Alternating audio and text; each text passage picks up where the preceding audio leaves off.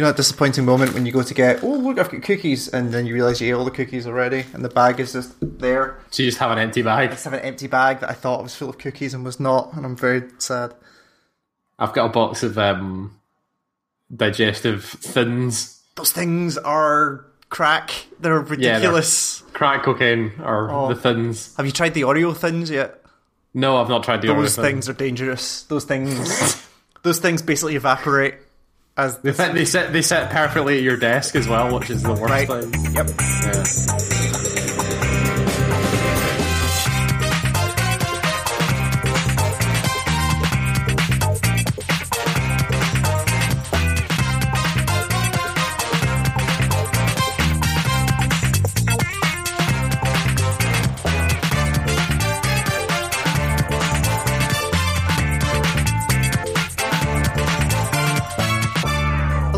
It is the 18th of September 2018 and this is the Game Engine Start podcast. My name is Ewan. My name's Callum.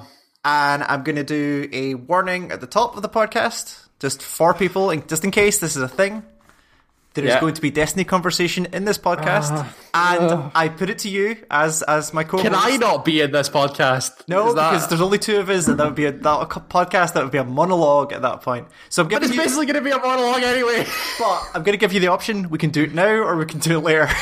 Let's just get it out of the way. Are we going to get it out? Okay. Yeah. Let's get it out of the way now. I don't want to listen to it too much, so let's just deal with it. Please ask questions about things you think sound ridiculous, but... Okay. So I have put a shit ton of time into Destiny over the past 2 weeks. No shit. Yeah. And it has been a really interesting way of doing it as well, because when this 2 weeks started, I had not done any of the expansions at all. Yeah. So I've basically done both expansions, and as of an hour and a half ago, have finished the main campaign of Forsaken as well. Yeah.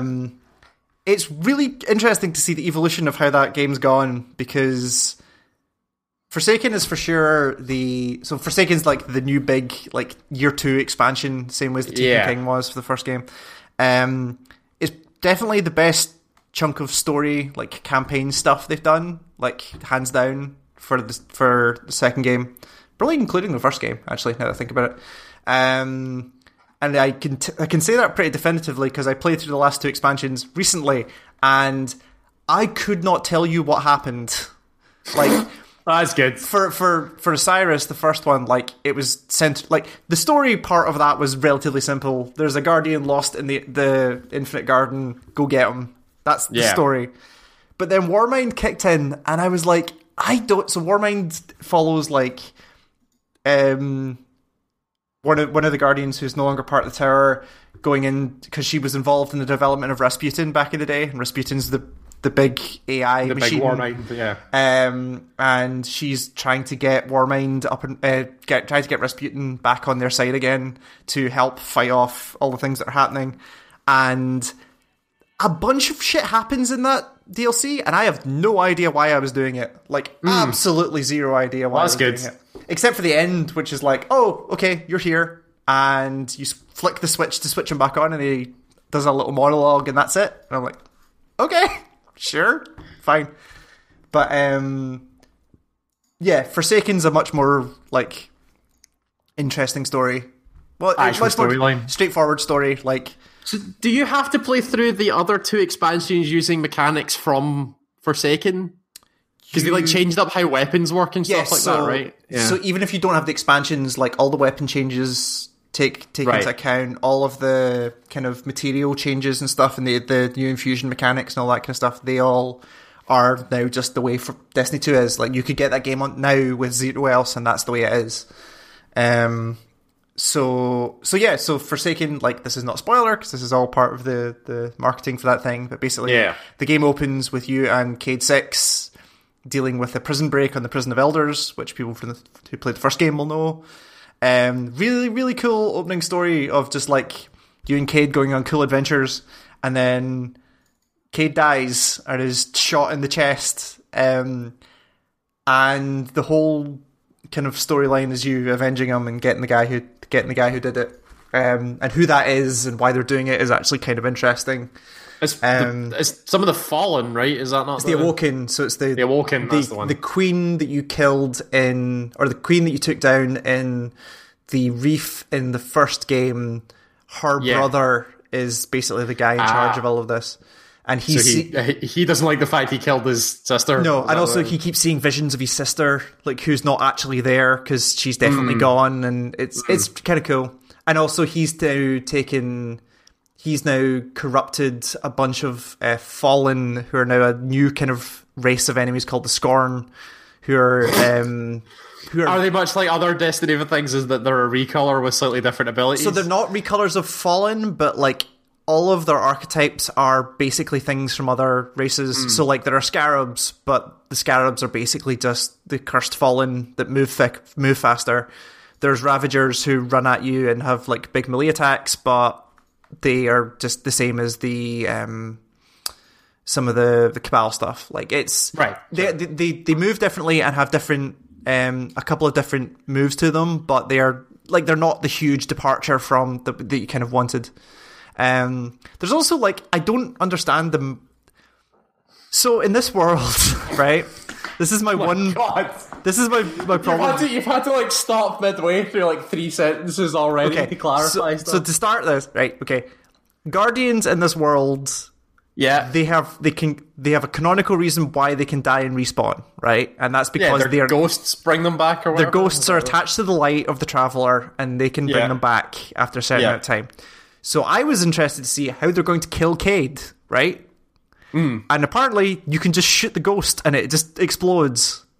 Oh, that's easy. And then once the ghost's gone, then you just basically shoot him in the chest and he's just human or Exo at that point. He's dead, yeah. And I was like, that's... Why? And when you die in the game, when you're actually playing, like your ghost just kind of expands and shows the light and it starts to bring you back. Why did they not just run up and twat the ghost? Like... Why is this a thing? Oh, like while you're Well, I'm out of action.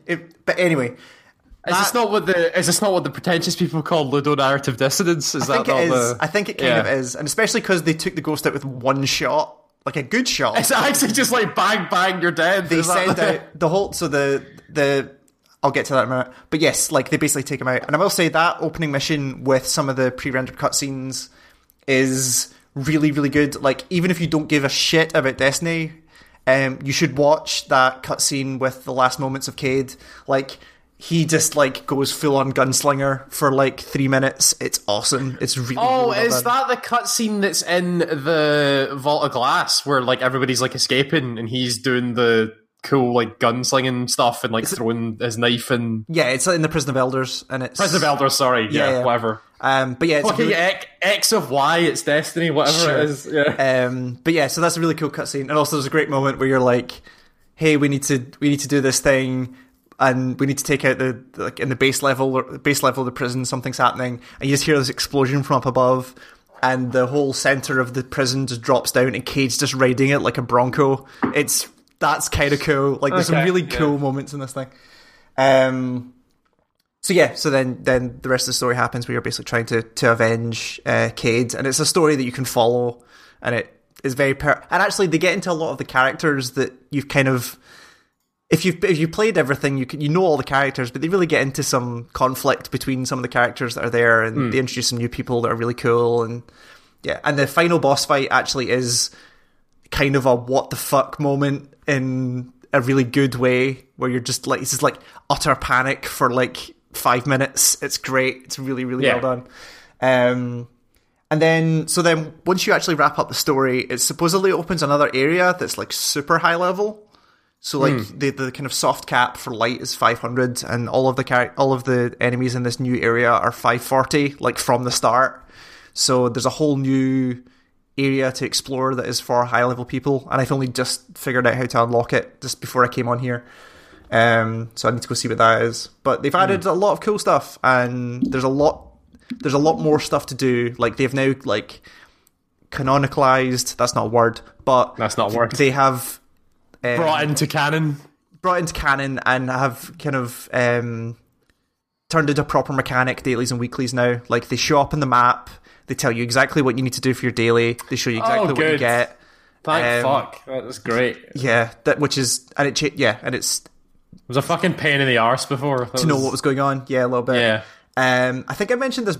I can't remember if I mentioned this briefly on the last episode or not, but their new infusion mechanic is bad, I think, because it breaks what you used to be able to do, where if you had a gun that you liked, you could just, like, for relative... Feed guns into it. Yeah, and it was relatively cheap once you got to the point where you started wanting to feed guns to other guns, but now it is much more expensive to do that now, so there is more inclination for you to just just dust guns constantly until you start to get, like, all purples. Is it not... I was going to say, did they not do that, but then also they've implemented the unique roles on, like, so traits on guns. Yeah, blues and purples now have... There's that more expensive, and you're less likely to get exotics. Is that that's true as well? I've not had an exotic from a drop yet. Yeah. But also, I've just hit that sounds just like that sounds like a combination of mechanics that just means that they want you to grind more, which is... It doesn't feel like they want you to grind. It just feels like you're not going to... Like, you shouldn't be protective of guns until you basically complete the story and hit the level cap. Like, just dust everything, turn everything into mats, and... because there's 0 point in like use your best thing, dust everything else until you find a new best thing, and then dust everything. Yeah, because everything's going to randomly re-roll a lot of the stuff's going to randomly re-roll anyway, so you might as well just do it. Like, if you get a perp early, like, keep it in case it is like the stats on it are good that you want to infuse stuff into it to bring it up, like if the particular traits are on it. But there's stuff like there was a assault rifle I got like halfway through the story that was really, really good, and I enjoyed the kind of trait combination on it, where it basically had this thing called Rampage, which is a new trait, which is like every kill you get increases damage and stacks 4 times. So when you start fighting like Thrall, like you get 2 of those guys down, you're just mowing through shit.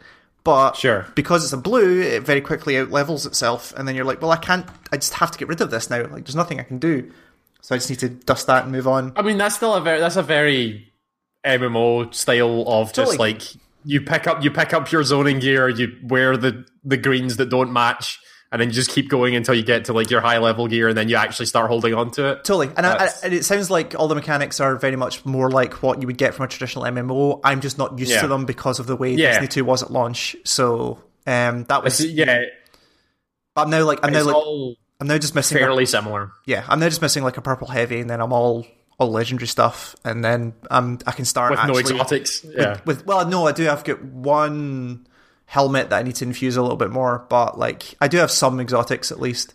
And is it still like you can only infuse things that are higher light, so that it then boosts up to that light level? Yeah, so you can only infuse stuff but you can. So they've changed it subtly where. So it used to be that you can only infuse same like weapons. So if you've got a scout rifle, you can only infuse other scout rifles into it. They've removed that restriction, so that you can infuse any of the same kind of class. So all kinetic weapons, so all your first slot ones, you can now infuse into any other first slot weapon. But the more alike it is to the thing you're infusing, the cheaper it is. Right, okay. So it makes sense, like, unless you get the thing you need if you need it, but you might be, depending on your materials you have, you might be better off saving that kind of stuff. But, so actually, yes, speaking of weapons, the new one, they've added bows, and the bows are fucking awesome, to the point where they feel kind of broken right now. Yeah, I saw some people using the bows, and they did look very one-hitty, like... If you nail it, then they're just dead. Yeah, so. And especially, like... I mean, obviously, like, rate of fire is severely reduced, and there have been a couple of times where I'm, like in a strike fight, like a boss fight or whatever it is, and I'm doing the math as I'm doing it. I'm like, actually, over time, I'm better switching to like my scout rifle or something like that to get more damage in a short amount of time. But for like normal dudes, like, you do feel fucking awesome just running through dudes, like headshotting them constantly. There's a weird element of, well, not weird. There's a thing that I've had to get used to, which is like there's a sense of timing where, like, I've only had one bow so far, or one bow, and as you draw the bow, like there's like a scale that goes up from like yellow to green, and if you get them when they're green, it does like double damage. But if you get it any other time in, it's like less damage and less range. So there's a you very quickly have to learn the timing without having to look at the scale. Yeah. And once you nail that, you're soaring through people. But it's basically replaced sniper rifles in my default loadout at this point. Like, it's that cool. So bows are fun. And then the other big part of it that I'm enjoying is Gambit, which is the new multiplayer mode that's in there. So Gambit is... The shortcut to it is, like, it's that mode from Titanfall where you get money from kills and then you bank them. Yeah. So you kill enemies, they drop motes, you dump motes in your bank. There's a couple... It's motes of light, right? Motes of light, yeah. And there's a couple extra layers on top of that where... If you bank 5, 10, or 15 motes at once, then that will drop a powerful enemy on the other team. So basically, both teams are in duplicates of the same map. Right. So, and if you dump 5, 10, or 15, it'll drop a small, medium, or large enemy on their bank and lock it down. So they can't dump anything. But are you still all on the same maps? You're still like shooting other players. You can't see the other team at all. So what are you fighting? So you're fighting just it's like a horde mode basically. Right. Where there are other creatures there that you have to take down, and they produce motes. So you can lock down the enemy bank for a while until they take care of these big guys. So so you have that thing of like, do I dump a bunch of 5s? Do I hold out for 15? And if you die, you lose all your motes completely. Mm-hmm. So once you get that, the end game is then first team to dump 75 motes into their bank summons a primeval, which is just like a huge dude. So it was like a mega version. It's a big man. It's like a mega version of one of the boss creatures in there. And then it's the first team to kill the primeval wins. So you have to dump 75 motes and kill your final creature, and that's how you win. So it's a MOBA? It's got a little bit of that. And then there's a couple of other little things in there where every 15 motes or something like that you dump, it opens up a portal into the other team's map. So you can send one of your guys through to fuck with the other team and just get kills, which is fun. And also, if they are fighting a primeval and you send somebody through and you kill players on the other team, the primeval restores health. So it's a good way to delay them while you're dealing with... There's a lot going on this thing, but it's really fun, and it's a really good, like, lot of things happening at once that you have to deal with. And, like, so you get warnings coming in about, like, hey, the invasion's happened, you need to deal with this, like, your primeval's down, or has its shield dropped, now would be a time to do it. It's really cool. I'm really enjoying playing that mode. Sure, yeah. It's great fun. It sounds like it could be interesting. Yeah, it's great fun. And I'm sure if it also gets over the problem I have with Crucible and because the problem I have with Crucible is I didn't think Crucible was that fun. Sure. So it's like, the shooting's really fun, but I just don't like PvPing in that game for some reason, so maybe it's better because it's technically PvE. But yeah, it's technically PvE, but you do every now and then. And then if you don't want to interact with if you don't want to have to fight other players, just don't go through the portal. Like, somebody will always go through that. Yeah. But yeah, so the last thing I'll say is, I think this game has broken me on... It definitely has, but for a number of reasons. Are you talking about? Yeah. But in specifically, like, I don't know if I can play shooters like this with a mouse and keyboard anymore. Because there was something I needed to do that I need to go into Crucible to do something to get a quest finished. And I was like, well, I'm on PC, I should probably mouse and keyboard this shit because everyone else will. And I sucked. I was terrible. And about halfway through the match, I was like, I'm switching back to controller, and I did better with a controller than I did with mouse and keyboard. Well, yeah, they give you aim assist with a controller. Well, not as much. And also, like, the control I have is better with a controller for the way I play, where, like, I can track headshots better with a controller because the movement's slower. I mean, you could just really lower your mouse sensitivity or whatever. And even with that, like, it's... I don't know what it was, but I was doing... You get yourself a gaming mouse with a DPI switcher. That's what all the people do. That's what it is. Like, I need more LEDs on my thing. Yeah. Shit needs to glow blue. I'm not even kidding. The people that like sniping and like FPSs with mouse and keyboard have DPI switchers so that they can swap down and track better. My mouse does have a DPI switcher, but I set it down to the bottom and I was just like, this is not helping me at all. To the point where I got really, really worried and I quit. I bombed out of Destiny at one point and booted up Unreal Tournament 2004 just to make sure I wasn't completely useless. And I was like, okay, I'm okay. This is a very different game. I was good. Yeah, they're very, very different games. Yeah, for sure. In terms of how the shooting works in Unreal Tournament is way different to how shooting works in Destiny, an ADS game. Turns out that game's still fun. Unreal Tournament 2004. Game's still pretty good. It's really good. But yeah, I'm enjoying Forsaken. The content schedule that they seem to be laying out seems to be putting stuff in it. They seem to be putting stuff in reasonably regularly, so hopefully they keep up. But I'm back in on that game.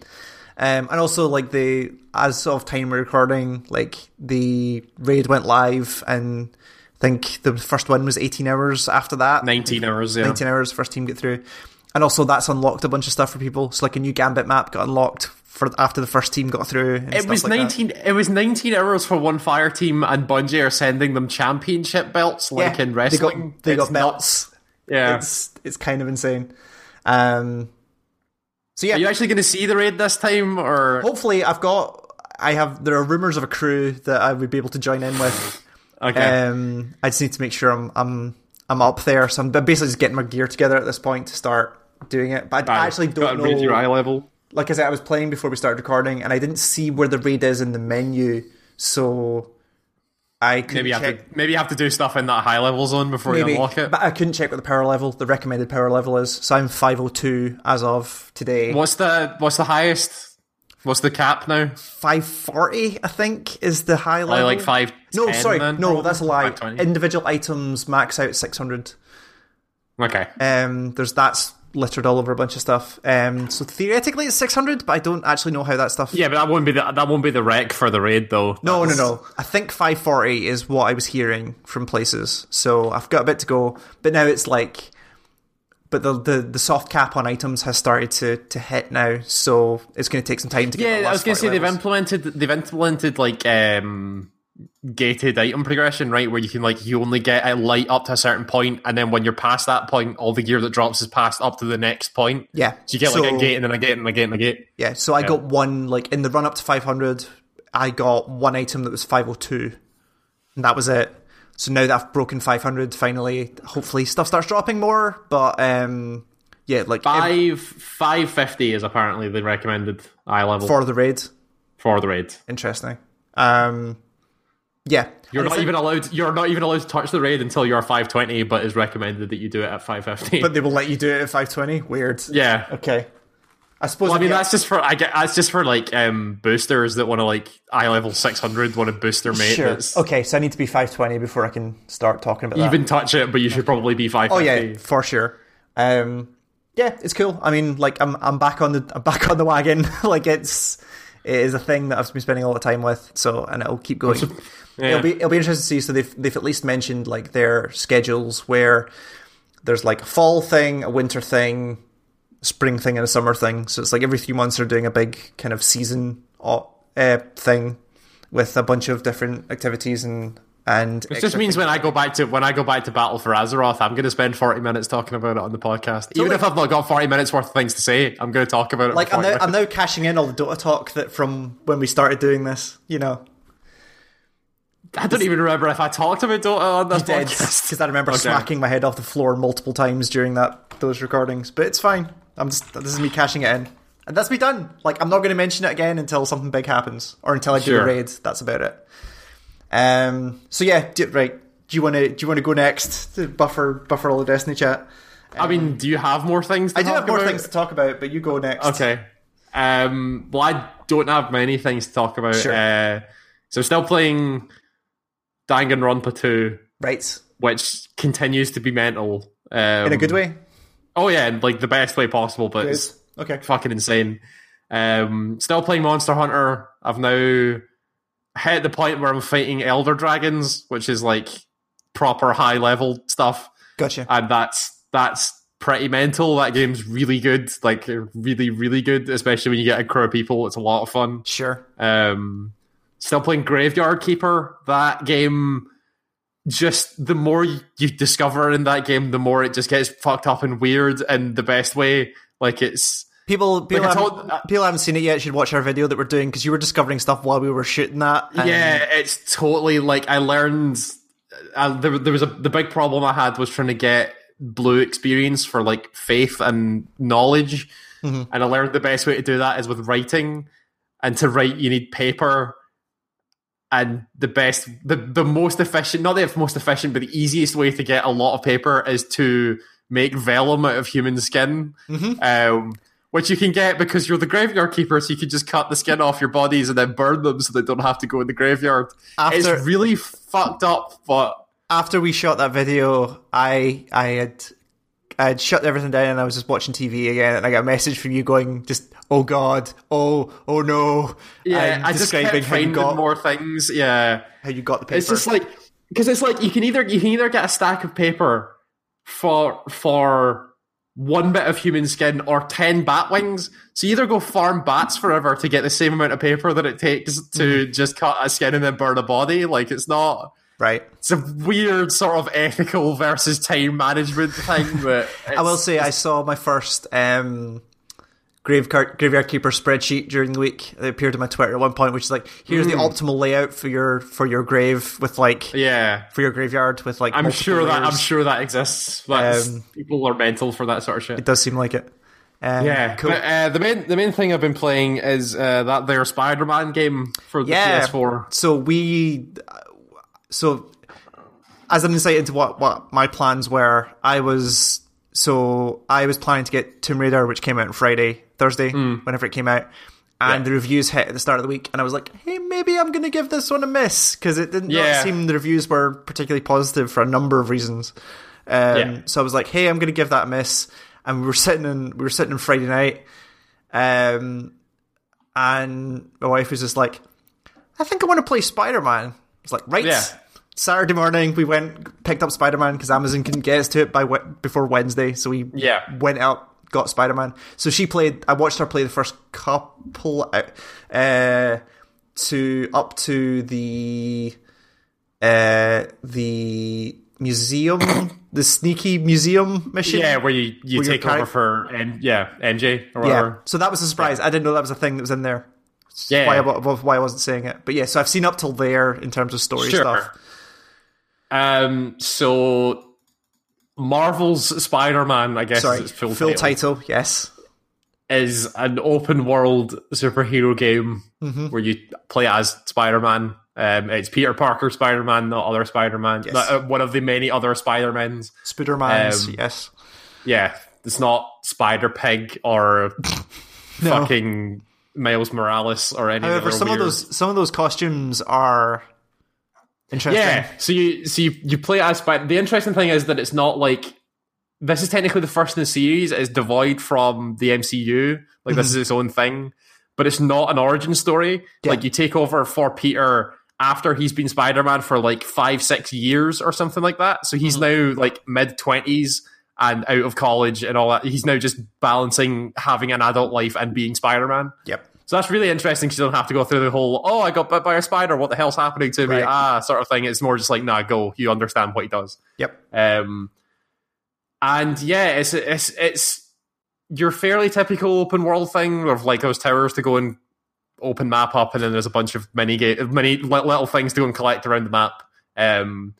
But they're all very subtly different to the point where it's not like the other open world games where it's just go collect a bunch of stuff. They all have their own individual sort of mechanic behind it that all feed into how you level up your character to unlock things like new Spider-Man suits, which I'd really like. I really, really like the Spider-Man suit stuff, especially because they're like calling back to a bunch of really obscure Spider-Man comics. Yeah, like we had to look up like the Noir Spider-Man. Like where the hell? Yeah, that's one of my favorites. Yeah, Noir Spider-Man's a really good comic book. It's pretty interesting. Soon to be played by Nicolas Cage in the Spider-Man Ultimate or Into the Spider-Verse movie that's coming out. He's playing Noir Spider-Man. He's playing Noir Spider-Man. Oh, that's pretty cool. Okay. Yeah. Yeah, that's what I'm worried about with that fucking movie is that they just go into the whole, here's a billion Spider-Men, but yeah. Yes. So there's that one. The one that I'm wearing is his costume from the 2004 Secret War run, which I really liked. That was pretty great.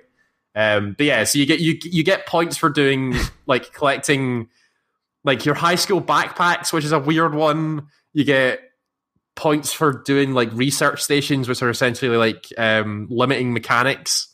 They give you a goal and then give you like a very strict set of rules about how to accomplish that goal. So like it's more to do with how you understand how to use Spider-Man's abilities than it is anything else. And they kind of gate a lot of that stuff. Not gate. They kind of group that stuff together where like if you want to do some of the science puzzle stuff in there, you get research tokens and all that kind of stuff. Yeah. I laughed out loud the first time I saw Spider-Man stopping a crime, like there's a mugging or something going on, and it says, you got 2 crime tokens. Yeah, I'm like, crime that's tokens. A dumb fucking word, but I like... It's like crime tokens and science tokens and other... token, there's a whole bunch of weird tokens that all feed into how you level up, which is actually a pretty cool idea of doing it. Instead of you just collecting it for collection's sake, it actually feeds into something. It actually does do something. Main thing is the fucking swinging in that game feels fucking amazing. It looks great. It looks real good. It's so easy and so fluid, and you rarely ever lose speed. And it just the momentum that you get off the swing and the things that you can do to like, so you can swing and jump out of the end of a swing to gain air. If you then jump again, he does like his web zip where he like pulls himself along. Yeah. So you get upward and forward momentum. So you just keep going, which then feeds into you being able to dive bomb and swing again to make the swing way faster. And you keep gaining more movement abilities as you level up to the point where you're like swinging around and then landing on things and bouncing off of it. And you basically end up being like, you can go anywhere in the city so quickly that fast travel is basically useless. Yeah, like why would so you much ever fun do it as well? Like, why would you ever do it? It's so much fun to just swing around the city and just like be Spider-Man. They've definitely thought about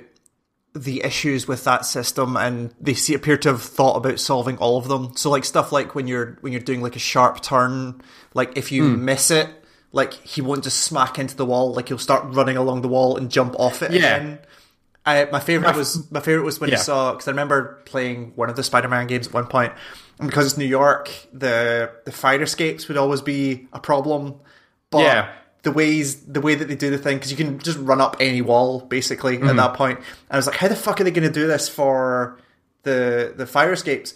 And they have their own animation for fire escapes where he runs up, like jumping between each fire escape vertically and shooting his web to pull himself up. It's such a cool detail that he does a lot. There are a lot of like really little things that are more about just keeping him going. Yeah, because it's just all about, because of how Spider-Man is. It goes into the combat as well about how you're just supposed to be so agile and nimble, and you beat everybody just by being faster and dodging and picking your moments correctly. So the combat it's what you would call like Arkham combat, like Batman Arkham combat. Yeah. But it's a lot more fluid and you move around a lot more than Batman did, whereas Batman was a lot about like counter, do a thing. This is a lot more dodging around and like hitting the right people at the right times.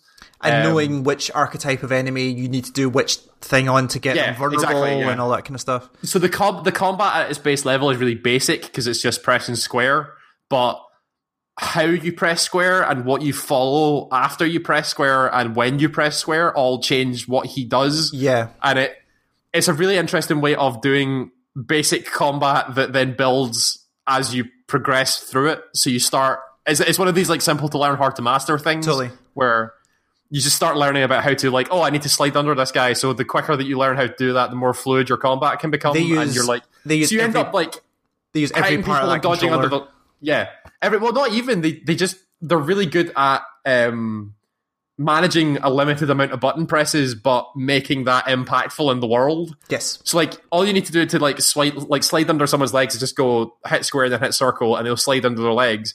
But after you slide under their legs, you can like do a whole bunch of things that end up with him like either like webbing someone or zipping over somewhere else or pulling something towards him. And it's all just like individual button presses. There's nothing complicated about it. Yeah. So you feel awesome when you fight in a big group and all you're doing, you're like swinging around and you're like hooking people to walls with your webs. It looks incredible. Down your gadgets. Yeah. It's a fantastic combat system. It's really well thought out. So I will say, with my wife playing it, she set it to whatever the lower difficulty level is. It friendly? or whatever the lower difficulty level is, because she just wants to. She's mainly about that game, about swinging about the city and collecting things. Like that's what she wants to do in that game. Sure, yeah. And that first fight with Fisk. Yeah, that's a hard fight. Yeah, that she almost stopped playing. Like that is not they do not ease you into that.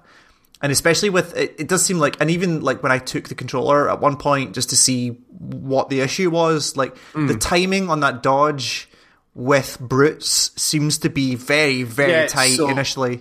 Brutes are probably the worst thing to fight. So like you said, like every individual class of enemy has like a particular way to fight it. Yeah. And there are these big guys called brutes who you have to beat by webbing them up and then hitting them. Yeah. But if they hit you, it's a lot of damage, and they seem to be able to like follow through past your dodge. They seem to even stun lock you when you go down. It's weird. So if you get hit first, at first and you stand up again, you're probably going to get hit a second time. Or if you dodge the first hit, they seem to be able to track and follow you through. Yeah, and you'll get hit on the second hit. So you have to be very deliberate about where you're dodging, which is. It's really hard when it punishes you that much for not understanding that, but it's a thing you get over. For 30 minutes into the game, it was that's bad. Brutal. Like the fight with Fisk, where it's him and a bunch of little guys. Oh yeah, also it's a lot. So I will say, like, if people are getting that, if they can get through that that fight, I think one level down in the skill tree, in the middle skill tree, I can't remember which one it is. There's a skill for increasing the window for dodges. Yeah. And once she bought that, she was fine. Like once you got that little bit extra time, she was rolling around that thing, like knocking dudes out. So it just feels like a slight imbalance at the start, especially for people when it's a property like Spider-Man that will bring people in who do not play these games. It seems like a very bad decision for straight out, but it does get better after that fight. You can once you like you can get there in like 2 levels. It's not that difficult, but there are things to help you out, and you do feel more powerful as you level up because you just start learning more things. Yeah, and you get more gadgets as well, and all the gadgets are pretty cool. That because the impact web's the first one you get, and it's like that flies them against the wall. That looks awesome, especially when you're doing it mid fight, and it's just like you're just webbing dudes to the wall, sticking people to the walls. It's awesome. It's the thing I like that they've done. They've not done like origin story where this Peter is quite obviously like incredibly intelligent and very good with technology. Mm-hmm. So he is like, he understands like the gadgets and he like finds old blueprints and is like, oh, I can make this work now, and builds it himself and has. It's just like it's a cool aspect of that character that isn't really talked about in the comics, which is a cool idea. And I like that the core conceit of what appears to be most of the narrative in this game is like, it is fucking difficult to be Spider-Man while trying to maintain a real life. At the same time, which was kind of always a part of it, but they're now doing it for like an adult life where it's like it's hard to be Spider-Man and also hold down a job and pay rent and have a girlfriend and all that stuff. Totally, as opposed to being a high school student where it's like, oh, I'm going to be late for my test or whatever. Like regardless of what happens, you're probably going to be fed at night. But this is like like this is your life at this point. This is a hard life. Yeah, I really really like it. I like the sort of like rogues gallery of characters that they keep bringing out. So like as you keep progressing through the game, more and more Spider-Man villains start showing up. Sure. Like the last thing I saw before we switched off last night was mention of Shocker. Like he's about to appear. Yeah, the Shocker's there. You get to see Fisk. You get to see like Black Cat later on. Sure.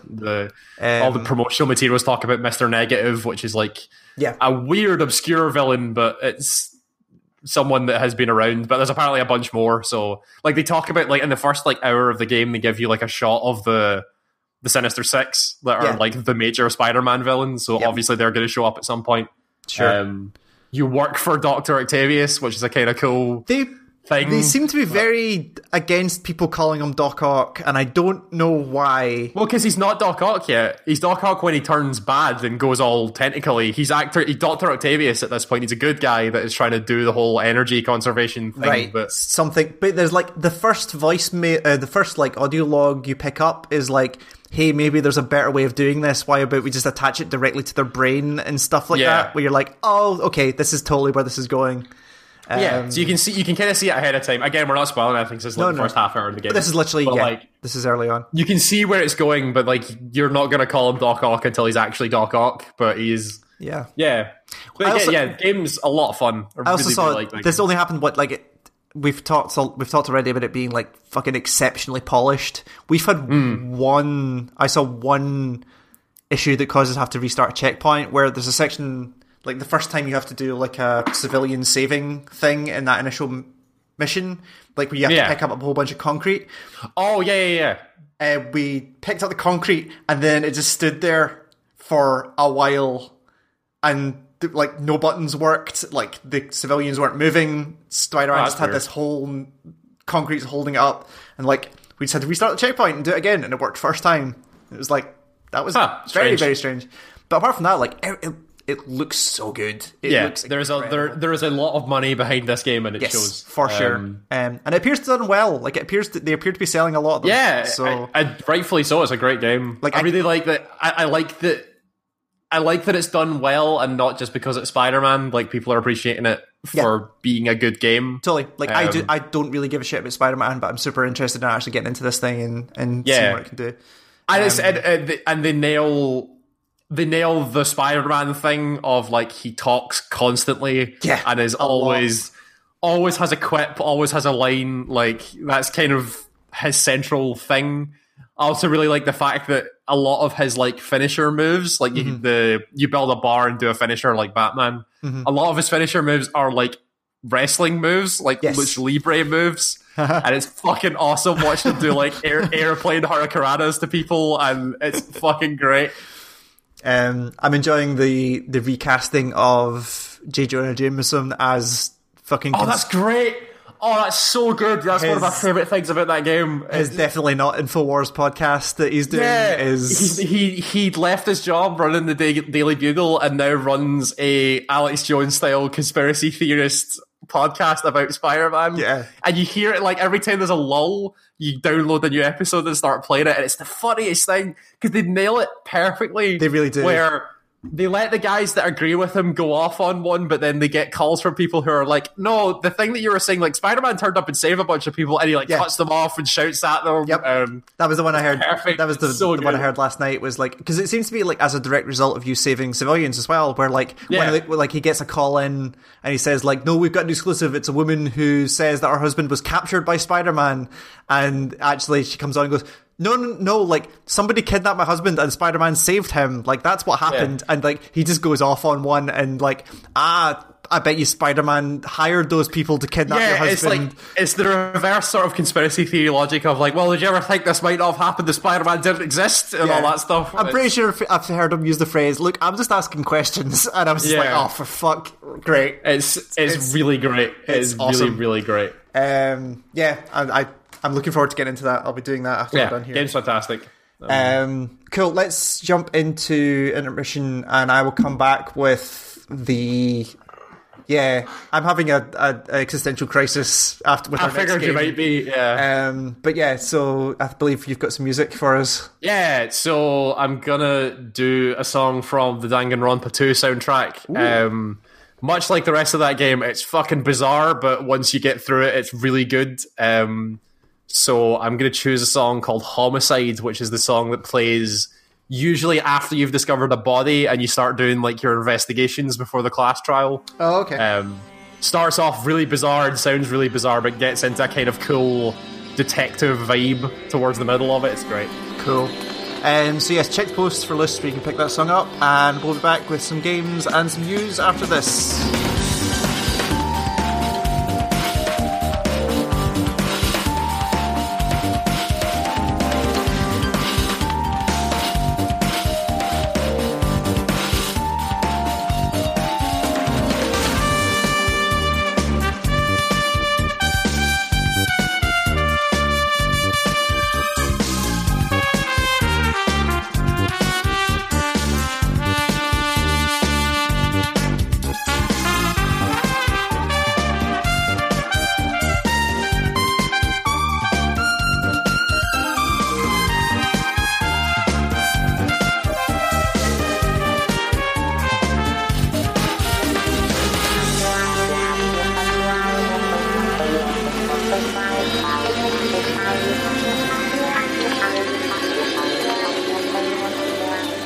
that was Homicide from the Danganronpa 2 soundtrack. A lot of tracks like that on that album that go into some weird places. Not what I expected that track to sound like. No, that's kind of that game a lot of the time. Is you expect it to go one place and it just goes somewhere else. Seems like pretty great. So like I was saying before the break, I'm having an issue with the other game that I played this last couple of weeks. So Frozen Synapse 2 came out. I'll say that the preamble I have to this is that I knew Ewan was going to play this, so I asked him ahead of time. I was like, "Oh, what's that game like?" Because I really liked Frozen Synapse 1, so I kind of want to try 2. And he said, "I'll talk about it on the show." Yeah, as if to say, I don't want to say anything about this unless we're recording. Yeah. So Frozen Synapse 2, the sequel to the original Frozen Synapse.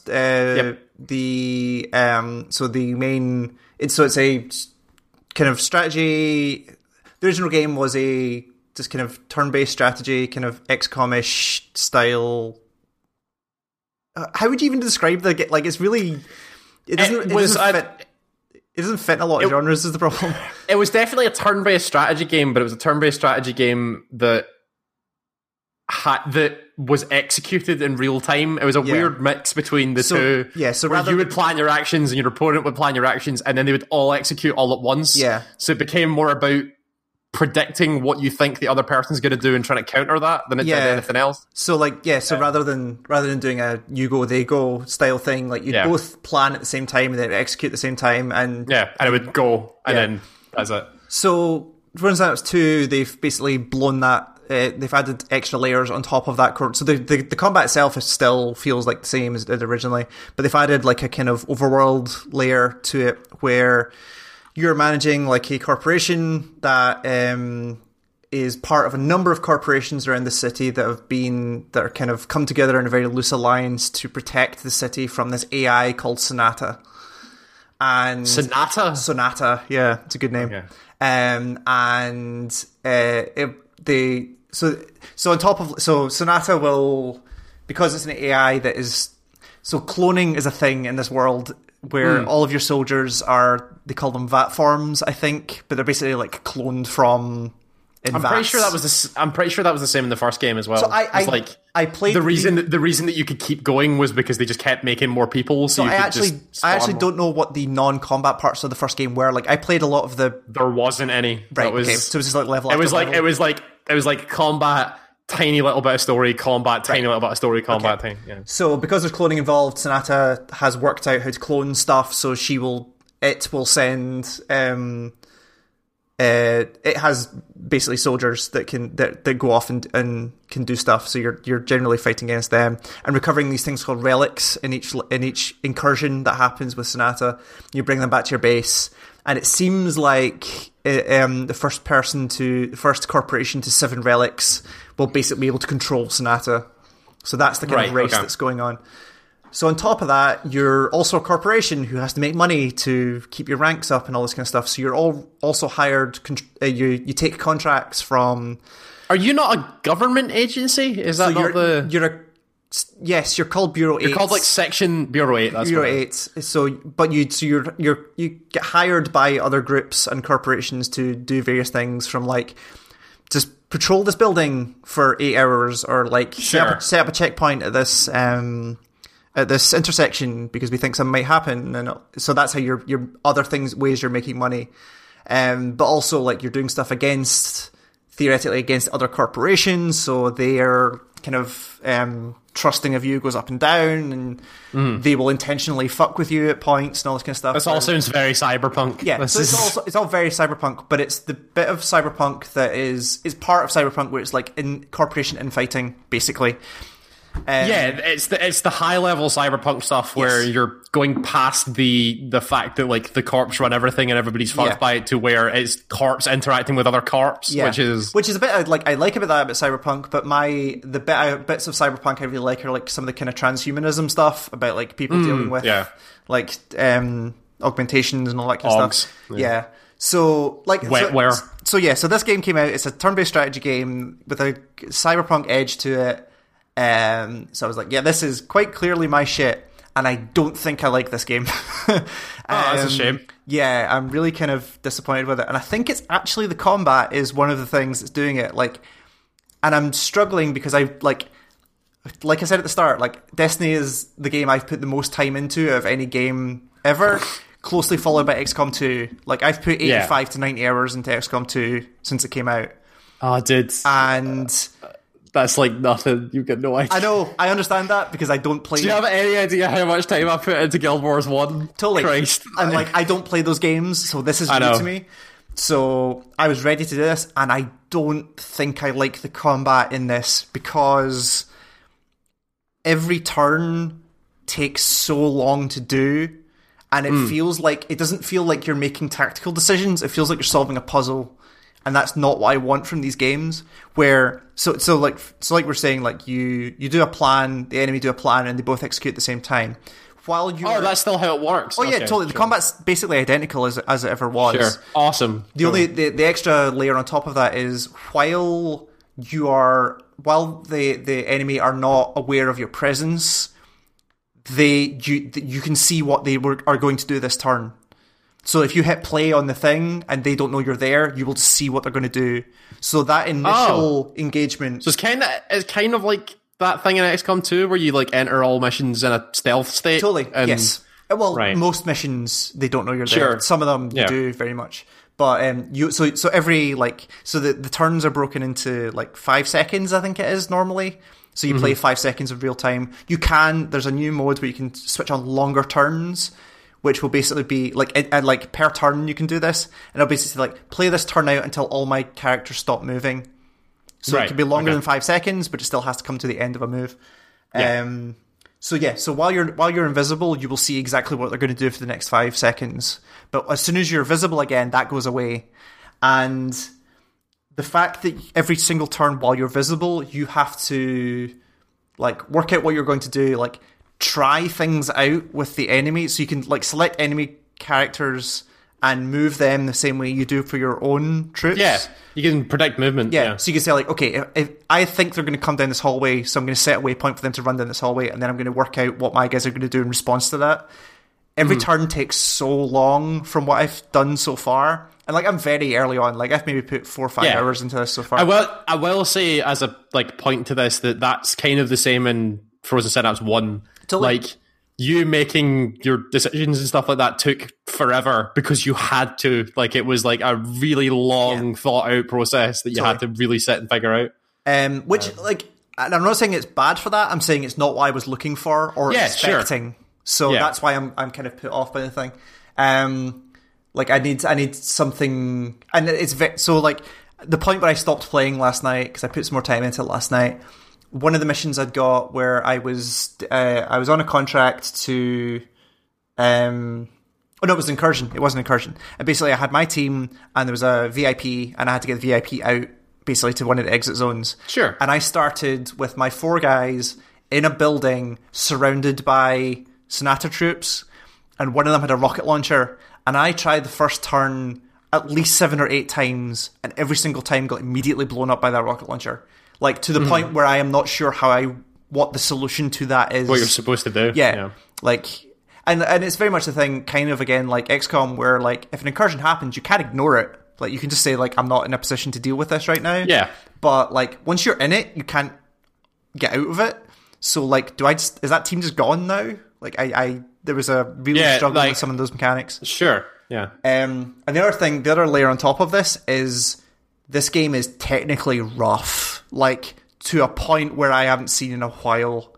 So, I've had 3 hard crashes so far. I had the tutorial bug out on me once where I couldn't progress it. I had the main tutorial for the overworld stuff when you start a city game break multiple times where I had to restart the game to the point where, like, UI elements would just overlap with each other. And you can interact with any of them. So this isn't an early access or anything, is it? This is out. This game is out. But it feels very early access. And also just the UI in general it feels very...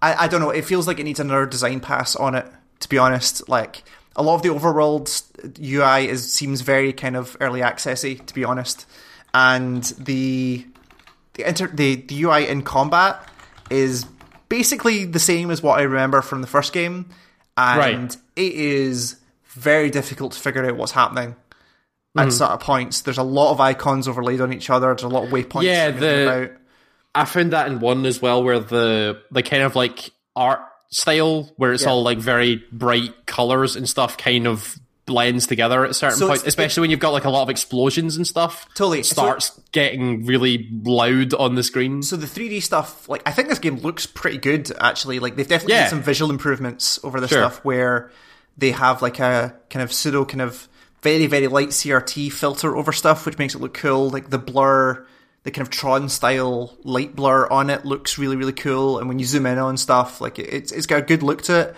The problem for me really, really is just the UI, to points where, like, so for instance, like when you're planning out like a move, because you've got 5 seconds to do a move, one of the instructions you can do is like wait for X amount of seconds. And the way you do that is you right click on your character, you hit wait, and then it creates like an extra icon next to the character that you have to drag out from the character to set how long the wait's going to be. And if you're at anything other than like 80 to 90% zoom, you can't see that number. Like, you have to zoom right in, drag it out to the right thing, and then zoom. Like, it just, there's a flow missing from it that it feels like it fights you to get the thing you're actually doing. Right. And also, like, when you're playing out a plan, like, you've got a plan, you're trying it. If that plan, if you decide that, like, oh, I need to tweak like the second instruction in that plan, like, I haven't figured out a way of doing it, which is not like back out the last 3 instructions and then redo the second instruction. Like, there's just some stuff there that it feels like you would get used to over time, but like from the jump, it just is. It feels like it's fighting you, and the tutorial stuff is not great. The tutorial stuff feels very, very rushed, like to the point where there's spelling mistakes and stuff like that in some of the tutorial text. But if you are good to put the time into this thing, there's a lot there. Like, it is the systems all interacting with each other on the city game seem cool, and it seems like there's definitely some interactions that I've seen that are the systems kind of playing off each other, where I've heard stories from other people who have played this, especially pre-release, where they would do things like you would get a contract to set up a checkpoint on an intersection, for instance, and then a corporation would offer you another contract. They would call you directly and say, hey, we've got a high value contract for you in this other location, but I don't have the troops. So I'm like, okay, fine. This is just basically like a watch this intersection for 6 hours. So I'm going to take the other 3 guys from this thing and go do that other contract. At which point, the guys who give you that other contract will then attack that checkpoint and destroy your guy that's left. Sure, like, those kind of interactions look like they're working as intended. But the combat is just not what I'm looking for, and it's really pushing hard on me to the point where I think I might be done. It'd be really interesting to see what you're like with it, because you played the first game than I did. Yeah, I'm gonna nab it off your Steam and take a look at it. Yeah, it'd be interesting to hear your opinion, but I think I might be done with that game. And again, I'm not saying it's bad, apart from the technical issues, which can be patched, I'm sure. But like, just it's not what I'm looking for, I don't think, and not what I expected from the game. So that's totally fair. So I think it's £20 on Steam at the minute. If that stuff sounds interesting to you, you should have a look at it. I think we should probably do something with it, like a quick 15-minute, like, here's what all the parts of this game, just so people can see it. Sure. But I think I might be done with that. So anyway, fair enough. So if you don't have anything else, a couple of news things we should talk about, and we should probably start with that Nintendo Direct that happened. Oh yeah. Do you want to take us through that emotional roller coaster that we went through while that thing was watching? Right. I mean, it was more emotional for me than it was for you. But totally. So they had a Nintendo Direct, as they often do, where they talk about the future for the Switch and the 3DS, and they talked about a whole bunch of stuff. There's a lot of ports coming. There's a lot of, like, the Final Fantasy games are coming. There's a whole bunch of stuff. I'm just seeing if I can catch some of the big things. That mech game that I can't remember the name of, but Demon X Machina, that thing. That's the one. Great. There's a Katamari remake coming to Switch and PC. Actually, they announced later. Yes. Yeah.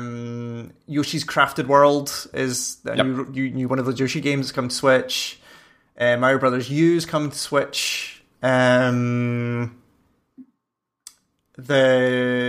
Pokemon team have a new game that's very much, it's got like a project name right now that's not even a real name. Right. City Skylines is coming.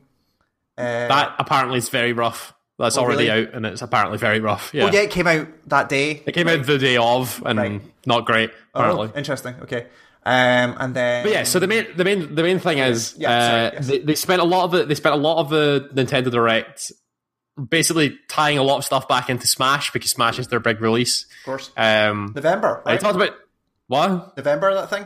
Think so, yeah. Talked about Smash a lot, like, and dealt with all their thing, and then did their classic. And here's one more thing. Now, the only thing that I care about coming out of Nintendo at all in the future is if they ever make a new Animal Crossing game.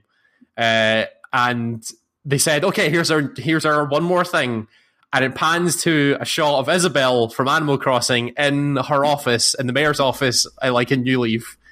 And she's talking about how, like, oh, I'm so happy for my friends. They're all in Smash and they're dealing with like all this other stuff where all the other Animal Crossing characters are turning up. Like, they talked about Pocket Camp, they talked about Smash. And I went, oh my god, they're doing it! Like, they're going to do the Animal Crossing game. And she talks about how, like, oh yeah, all my friends, I'm so happy for them. And then she gets a letter from Pete, the Pelican. Comes in and gives them a letter. And is like, oh, this letter's for me. I wonder what this is. And she turns around and opens the letter up. And it turns around really dramatically to the camera. It's like, they want me in Smash? And then it does the Smash crash zoom with the words on it saying, like, Isabelle now joins the fight.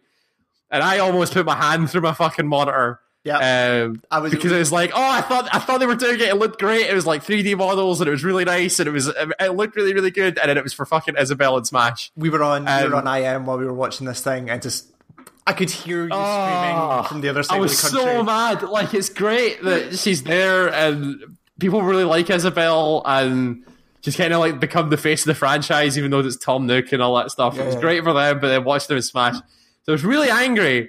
And then it cut to Tom Nook sitting in a darkened, poorly lit office looking at a computer screen of the announcement of Isabelle in Smash. Him turning the monitor off, sitting in the dark going, all these people are in Smash and dealing with camp and they've not invited me. And he turns around and turns the light on at his desk that like flickers for a bit. Like, just full on embracing the whole meme of Tom Nook being this divorced dad that can't see his divorced kids. Like mafia boss, and he's just like, I'm so angry. He turns his light on and sits at his desk with his head in his hands, and then he like gets up and like shuffles some papers at his desk and he goes, right, I'm going to make sure that when everybody comes home, this is going to be the best town it can possibly be. And then it comes to, welcome to Animal Crossing 2019. So it was a double fake. It was even better than the fake that Sony did when they announced Final Fantasy VII for PS4, where it was the port of the PC game. Right. Because they lied to you, and then they said, nah, we're actually doing it. It's fine. I was like, it was an emotional roller coaster. Those screenshots that people are using of like just really depressed looking Tom Nook have been some of my favorite Twitter stuff for the last week. It's been really good to watch. But excellent. Yeah, going from sheer anger to a lot of joy was very good. So they're making an Animal Crossing game and it's coming in 2019. But also, like, so excited. In perspective, that was it. Like, all they showed was potentially that was an engine. Maybe. Yeah. And 2019. Not even a name. Yeah. Just like... Who fucking cares? They're making another Animal Crossing game. Well, of course. I don't care what they call it. Of course they were. Like, of course they were. But it's good to have, like, actual confirmation of the thing that they're actually doing. Yeah, that's true. Yes, that was great. I like it. That was a good... Animal Crossing. So the other thing they talked about a little bit, which people should...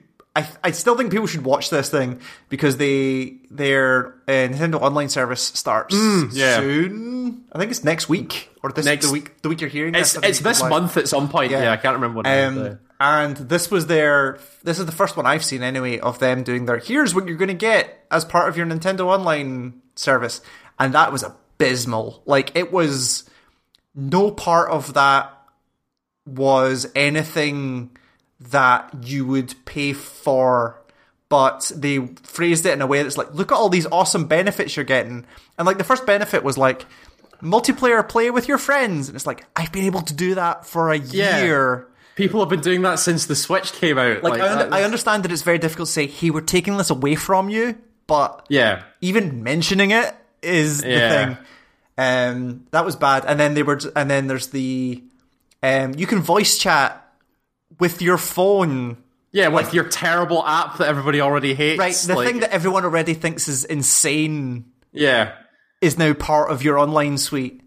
The one saving grace I think they had was and it's really bizarre to say, but like with their NES like virtual console thing that they're doing, like the UI for that was kind of cool, where they have this like kind of masonry style like layout of NES covers that as games unlock they will like reveal themselves in a kind of very Nintendo way. Like that looked cool, but also like they're just NES games. Like what the fuck are you doing?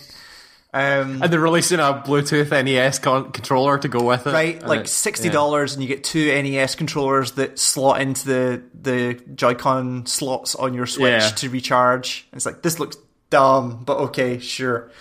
And then the other part of that as well was their cloud save stuff, which is that this was their first official announcement of like, hey, we're doing cloud saves.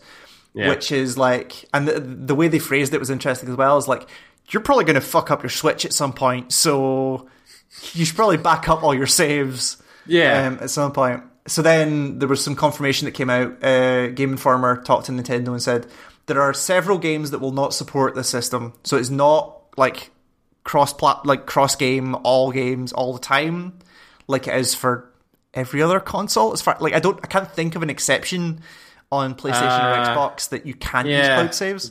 Doesn't really exist. Yeah, so they're saying like there's several games that won't support the system. The company is doing in hopes of stopping potential cheaters. You're like, okay. What? So, games that won't support cloud saves include Splatoon 2, which I assumed my save was in the cloud anyway as part of my account, but maybe not. So if my Switch goes away, like my level, lose your Splatoon project. Like my Splatoon level and gear, like is that all console based? Maybe clients. Client save. Like weird. I don't know. So that was surprising already. But also that's not a cloud save support game. Okay. Pokemon Let's Go Eevee and Pikachu not supported. Like okay. Good. Is there a multiplayer part of that? Like why are you like what cheating are you doing there except for yourself? Okay. NBA 2K19, FIFA 19, and Dark Souls, all of which do not have cloud saves. Okay. Like okay, that's what? Sure. Yeah. Dark Souls is a bit of a shitty one. Like, if your Switch dies and the hundreds of hours you put into Dark Souls are just going to go away. Gone. Yeah. And it feels very unclear about, like, if this is a thing that developers can just arbitrarily switch off in their games going forward. Like, I assume every one of them... Well, no, because Splatoon 2 doesn't have it. Because I was going to assume, like, all Nintendo games are going to have this on, but maybe not. It just seems like again, Nintendo getting 90% of the way there and then fucking it up at the last hurdle. Like, it's crazy. I don't even think it's 90%. Like, it's... No, true. No, you're right. It's them understanding the internet like they've always understood the internet, which is very poorly, and just trying to work with what they think is right, which is not great. It's... And, like, can you imagine being a company like Nintendo? I don't understand why you don't just look at the rest of the industry and be like, why don't we just do that? Like, it's... But like again, like most things, Nintendo have layered this extra thing on it for like worries that nobody else cares about. Like, oh, people might cheat. Like, they might, yes, but like, what percentage of your user base is that to fuck over everyone else? Like, if I hack my Pokemon Let's Go Eevee save to give myself a Mewtwo, like, one, who am I harming? Two, like, is that a reason to not massive Pokemon try-hard nerds that worry about IVs and I don't know. But like, no one is the answer. Also, I don't think there's a multiplayer component in that game. So who the fuck cares? Oh, no, single player. Like, who cares? It just seems insane. It just seems kind of crazy that this is even an option. But who knows? So there you go. September 18th, this online service switches on. So I will basically never be able to play Splatoon again.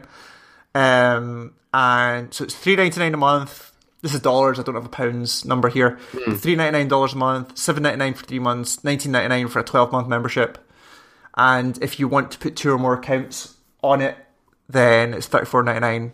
There's a family option for $34.99, which will give you 2 or more accounts. So, I mean, $20 a year is not huge. It's not a lot of money, but it's still something that I'm not willing to pay for a service that seems that poorly thought out. Totally. It seems a bit like a racket. So the interesting thing is going to be stuff like what happens with Fortnite on Switch. Like one of their big premier things, like, hey, we've got this thing that everyone's playing right now. Like, can I not play that anymore because I don't have Nintendo? Like, that's the first thing I'm trying on September 18th is like, can I Fortnite? See what happens. Like, if they block Fortnite as an online game, they fucked this up like royally. Because at that point it's no longer a free to play game, right? Because I don't think. Yeah. Can you very quickly Google while I'm doing this if you can do Fortnite on PS4 and Xbox without Gold and PS Plus? Because I'm intrigued now about that. So yeah, September 18th, that comes out. So yeah, that was Cloud Saves. Weird news of the week. CCP developers of... You don't need PS Plus, but you do need Gold. Really? Interesting. Yeah. So apparently you don't need PS Plus if you're playing it on PlayStation, but you will need Gold if you're playing it on Xbox. Weird. Huh, okay. That's a strange thing, but okay, yeah. So yeah, CCP Games, developers of EVE Online, have been bought. Crazy people. They have been bought by Tencent. Pearl Abyss, who are good guess, guess. Just whenever I hear X gaming company has been bought, I'm assuming it's Tencent. But okay. Pearl Abyss are the people who make Black Desert Online. Oh, okay, sure. So I mean, another large Korean company, but. All right. So, and also, this is them transitioning their Chinese servers to a much bigger, like proper another Chinese company called NetEase, who are now doing all their Chinese servers, who I assume have a partnership with Pearl Abyss. But they have been acquired, but they are still going to be independent. I was going to say, as long as they remain independent and let CCP just handle what EVE is. And not touch it. That's fine. It seems like that's the thing. Like, it is very much a world unto its own. So it seems like they're going to handle it like that. I just want to sit back and let the stories about EVE keep coming without involvement from another company. Totally. I don't want to ever touch that game again, but I do like hearing about it. I do. Yeah, it's the most fascinating thing on the planet. I never want to play it. We have a Steam milestone. The first ever 100% uncensored adult game is now available for sale on Steam. Yep. So this is the end game of their we don't give a shit about what you put on our platform anymore as long as it's not we are not policing this. What's the term? Is it like as long as it's not straight up illegal? I think was the as long as it doesn't break the law, it's fine. Yeah. Or straight up trolling. That was the phrase. As long as it's not straight up trolling, you can go on. Except that, so there's a couple of really interesting interviews with Darker, who are the name of the company that are putting this up. This is a game called Negligee Love Stories, which is great. But yeah, there's a couple of really interesting interviews with Darker, who are the developers, about countries they still can't sell it in because Steam haven't figured out a way of doing that, or that there's additional laws in those countries that prevent some of the stuff from going up. And also just like other weird loopholes they've had to go through being the first game to do this. So yeah, it seems like they're doing the thing they said they were going to do, which is interesting. Good. Hopefully that also means like, hey, if you want anime booby games, they're there now. But like also there's some other stuff that like are not that have been stuck in Steam limbo for a while. So there's like a game called You Must Be 18 or Older, which is like a kind of pseudo text adventure about looking at porn when you're 13 while your parents are out, which you can get like on itch and stuff like that. But okay, sure, yeah. There are ASCII boobs in that game, but that is very much not what the game's about. but that's been booted from Steam and all this kind of Well, stuff. the first preview image on Steam for this negligee love stories is two anime girls kissing, so this is exactly what I expected. 100%. Yes. Also, Boob Saga, which is a satirical 3D action game, is still not been approved, but they've been asked some additional details that will come through. So yeah, it's happening. They're doing the thing. We will see. The boob games are coming. People should continue to follow Steam Games in 6 seconds on Twitter, because the amount of fucking nonsense on Steam is getting worse and worse as the days go on. Where I think Thursday or Friday this week, I saw 4 different like hentai slide puzzle games go up. Like, oh sure, right, completely separate developers, but they're all just there, and it's just it's terrible. Why do people want to like work to look at anime boobs? Like, it's really easy. They're fucking everywhere on the internet. You can get there very quickly if you want anime boobs. Like, the internet's a place for that. Project Judge. This is the other thing we need to talk about. So this is the new game from the Yakuza Studios. Mm-hmm. And it is coming next year to the West, and it is. I'm just trying to see if I can get the quotes here. This is from the Polygon article. Project Judge will be a detective story crossed with courtroom drama. As private detective Takayuki Yagami, players will use investigative skills to unveil the truths hidden at the core of Project Judge's plot. Early screenshots, so spying, dialogue trees, and jump kicks, so it's safe to assume that Project Judge is not a subdued crime procedural. So there's a trailer out there that talks about the story, and there's some gameplay stuff out there as well. It looks very much like a Yakuza game. In terms of, it seems like Yakuza, the idea would be Yakuza crossed with Phoenix Wright. That would be the kind of idea. Which is very exciting to me. And there's a bunch of stuff in there, but they're layering the detective stuff on it in an interesting way, which is... So, like, part of that gameplay trailer they put out was like, hey, you need to find this guy, and here's kind of some distinguishing features of him, and you like look at people and then tick off the features, and then you find the guy, he runs off, and then it becomes like a parkour chase scene.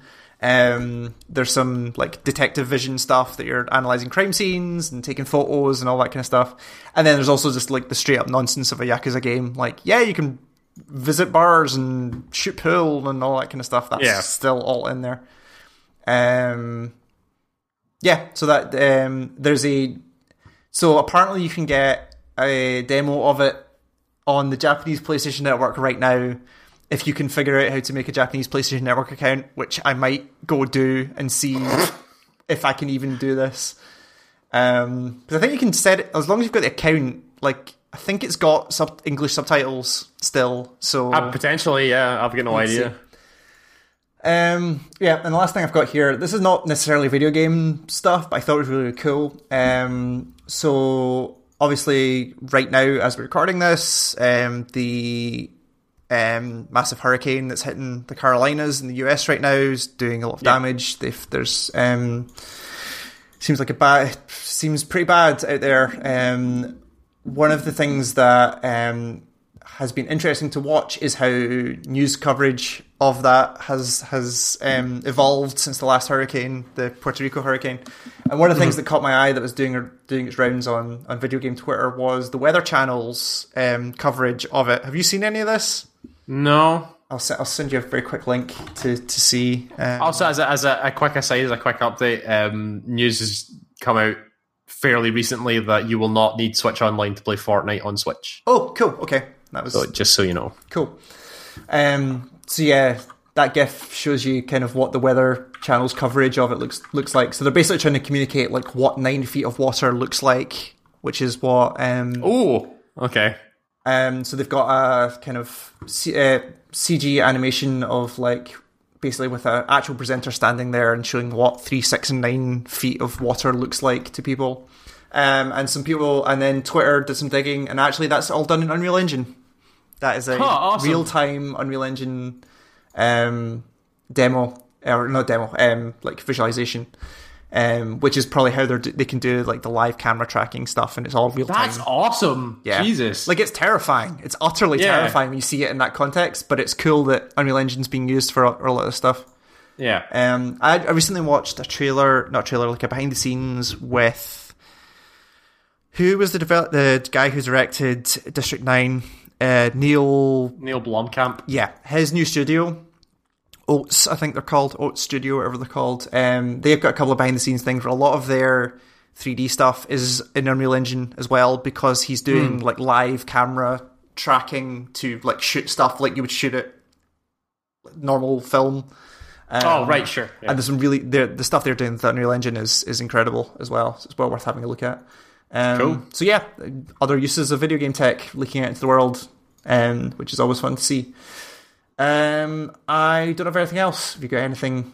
No, that I can think of now. Cool. So next couple of weeks, what's happening? Spider-Man, obviously, is going to be a big thing. I'm going to keep playing Spider-Man. Since all of the games I want to play have either been bad or slightly disappointing for me. You're still playing Destiny, and that's a bad game. Oh, well, yes, okay, sure. I mean, I'll be playing Destiny for sure. I want to get back into... just because I saw this on my Steam list and I realised I hadn't actually touched it. Do you remember Halcyon 6? We did a video for it on the site. Yeah, that was is that the crew game? Like where you run a ship? Yeah, yes, it's kind of like, but again, like kind of turn-based battles, but I remember pixely in space and with a kind of cool sense of humour. The updated version of that, the Lightspeed edition of that came out, and I got it for free because I bought the original. So I want to get back into that because I didn't put enough time into that game. That game is really cool, and I didn't get a chance to play a lot of it. So since there's nothing else really apart from Destiny, I'm putting some time into that. That as well. I'm just seeing what else is coming out soon. I think we're kind of in. I mean, it's starting. Like the games are arriving now. It's picking up a little bit more, although the next couple of weeks are a bit dry, I think. Yeah, it does seem like it. I think there's some Switch stuff coming soon. I think that Spyro Reignited trilogy. No. Oh right, yeah, Valkyria 4. That's what it is. Valkyria 4 right, sure. End of September. I'm gonna continue playing Danganronpa so I can play 3 and see why everybody goes mental for it. I then also got told, oh, see now that you've played Danganronpa 3 and liked it, you should play this other visual novel. I'm like, right, okay. You're just now officially our visual novel editor that you can. I get only ones that are like actually interested, and it's not all just anime people interacting with each other. Like, I think so. I think the next one's that fucking, what's it called? What was the one that you remember? The one that Patrick Klepek played when he was at Giant Bomb. Oh, the VLR stuff. Yes. 999 was the original. That's all apparently on Steam now. And my mate was like, "Yeah, if you like Danganronpa, you should probably play that." And I was like, "Oh, okay, I'll get to it after I've played Danganronpa 3." Sure. Yeah, so that's going to happen at some point. So yeah, the next batch of games that are interesting me is Valkyria 4 is the 25th, and Life is Strange 2 is the 27th. But we'll be doing an episode. We'll be doing an episode before then, anyway.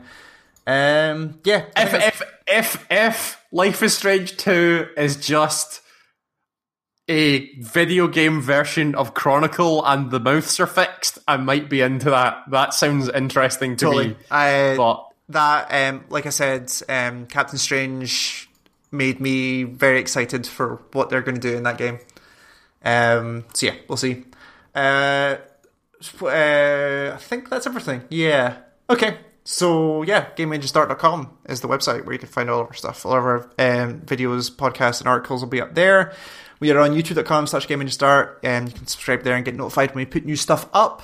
If the YouTube algorithm actually works the way it's intended to. Like, it doesn't work for me at all anymore, but fuck it. Oh, subscription boxes are fucked at this point. It's so bad. It really is. If you really care, then all the people talk about you need to enable the vote notifications thing. So you do that if you want to. Yep. Keep on top of it. We're on Facebook and Twitter. If you search Facebook and Twitter, if you search Game Engine Start, you'll find us on there. Podcast@GameEngineStart.com is the email address if you want to get in touch. Go check out the new site. It's working and it hasn't broken yet. So I'm happy. It's a website. It's a website.